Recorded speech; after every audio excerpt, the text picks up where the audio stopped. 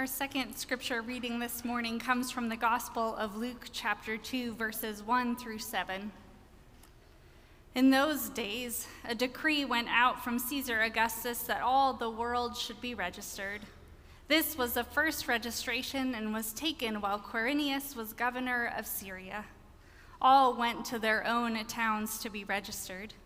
And Joseph also went from the town of Nazareth in Galilee to Judea, to the city of David called Bethlehem, because he was descended from the house and family of David.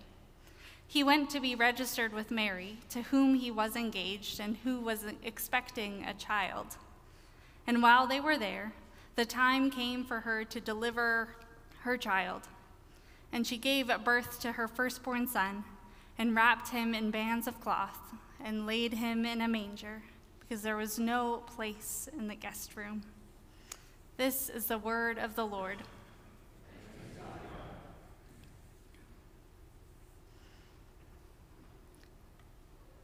When I moved into my very first apartment, I was given a table. It was my grandmother's table.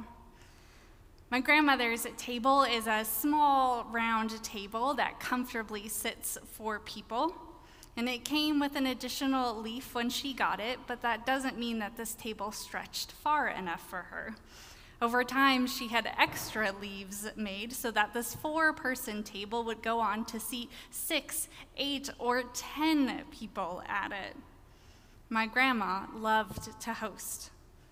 And my mom says that in growing up, they never knew who else was coming to dinner on any given night.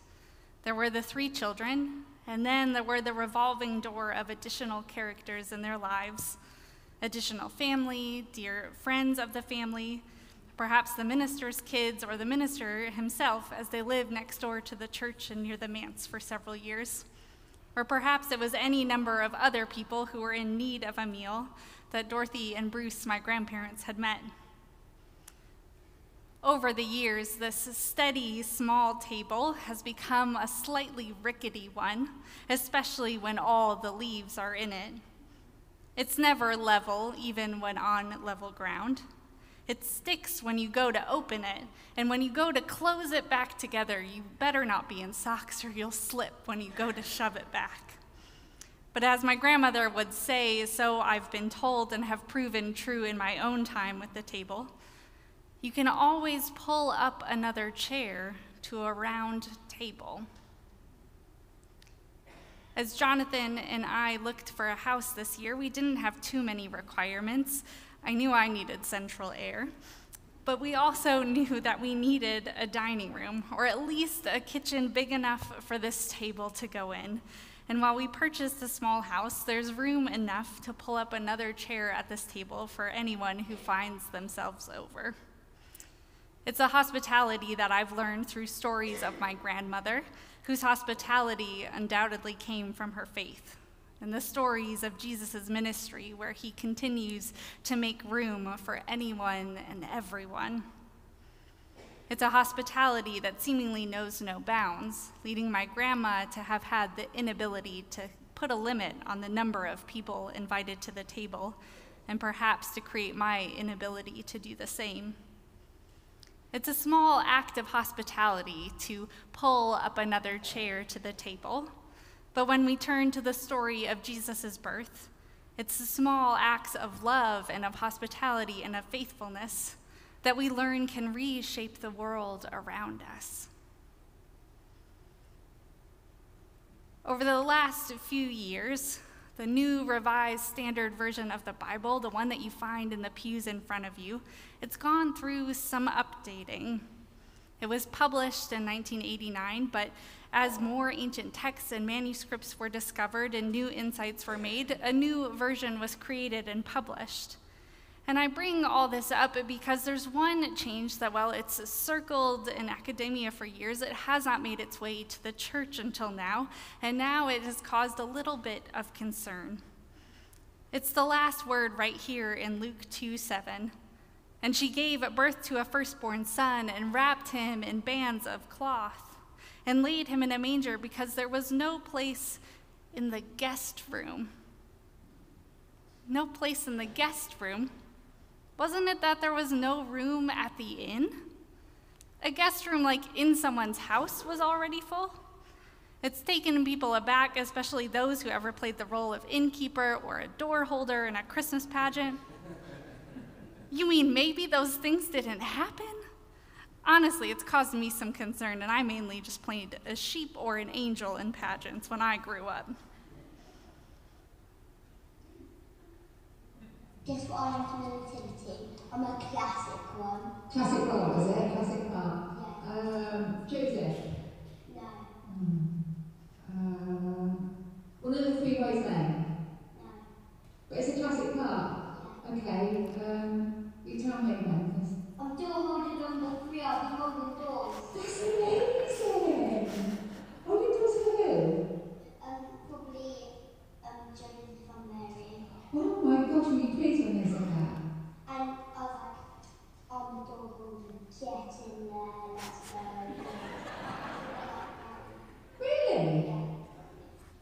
Excellent. Well, that's really smart, my dad. The door holder, the innkeeper, it's a classic pageant role.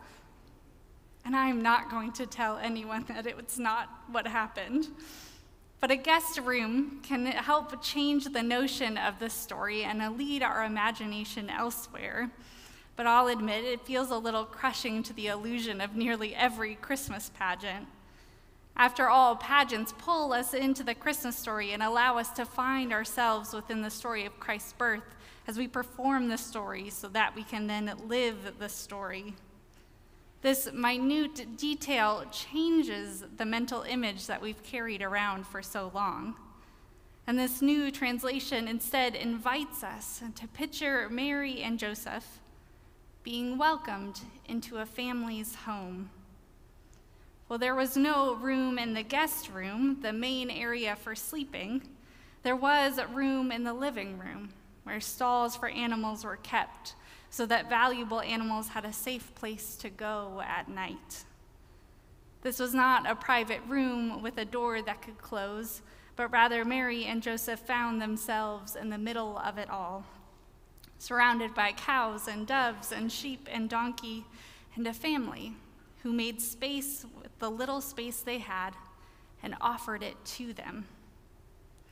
Instead of multiple doors opening and closing on Mary and Joseph, although perhaps there were multiple doors, there also came a point when someone said, "We do not have much we can offer you, but we can give you this space right here." Eventually, someone cleared enough space in their heart and their home to recognize that while this was not the perfect solution, not their preferred way of hosting someone, they could still offer this small act of hospitality. And so they do. They host anyways. They welcome the stranger in anyways. There was so much that was out of Mary and Joseph's control as Mary's time came to be. This whole pregnancy felt out of their control, and now the oppressive Roman forces forced them to travel to Bethlehem for this out-of-the-ordinary census. I can only imagine how much they felt like pawns in a larger story as the descendants of David were called back to the city, crowding it, unsure what they were doing there, but only knowing that they had to be there. And the people who lived in Bethlehem, well, it felt out of control too. Their little town was mobbed, overrun with people who needed a place to sleep and food to eat for however long they'd be required to stay. With houses bursting with unexpected guests, in a moment that felt woefully out of someone's control, it would make sense to say no. When the fourth or the fifth or the sixth knock came upon the door, it would be time to say enough is enough, this house is full. But instead, even when perhaps feeling like pawns in someone else's power play, even with an oppressive regime telling them what they must do, even with a guest room already full, someone makes room. Someone makes room for Mary and Joseph and Jesus. They refuse to cast them out as they realize they had already been sent from home, and instead invite them in. It's a small act of compassion, of love, and of hope. It's an act that only those who stayed within that house would know about, but to them it would mean so much. It strikes me that the word used for guest room has its root in a word that means to loosen, to untie, or to release binds. Offering hospitality, offering love, is an act that requires us to loosen our control of a situation. We have to loosen our grip on things in order to open our home so that someone else might feel at home within it. This is true whether it's for a holiday party, making room for someone to give birth in your space, or in inviting someone over for dinner. This act of making room for another requires us to give up something of ourselves so that someone else might know that they belong. This notion of giving something up for someone else is rather fitting for Jesus' birth story. Someone made that decision to loosen the last bit of control they had in an out-of-control situation to offer a small act of faithfulness that only they could.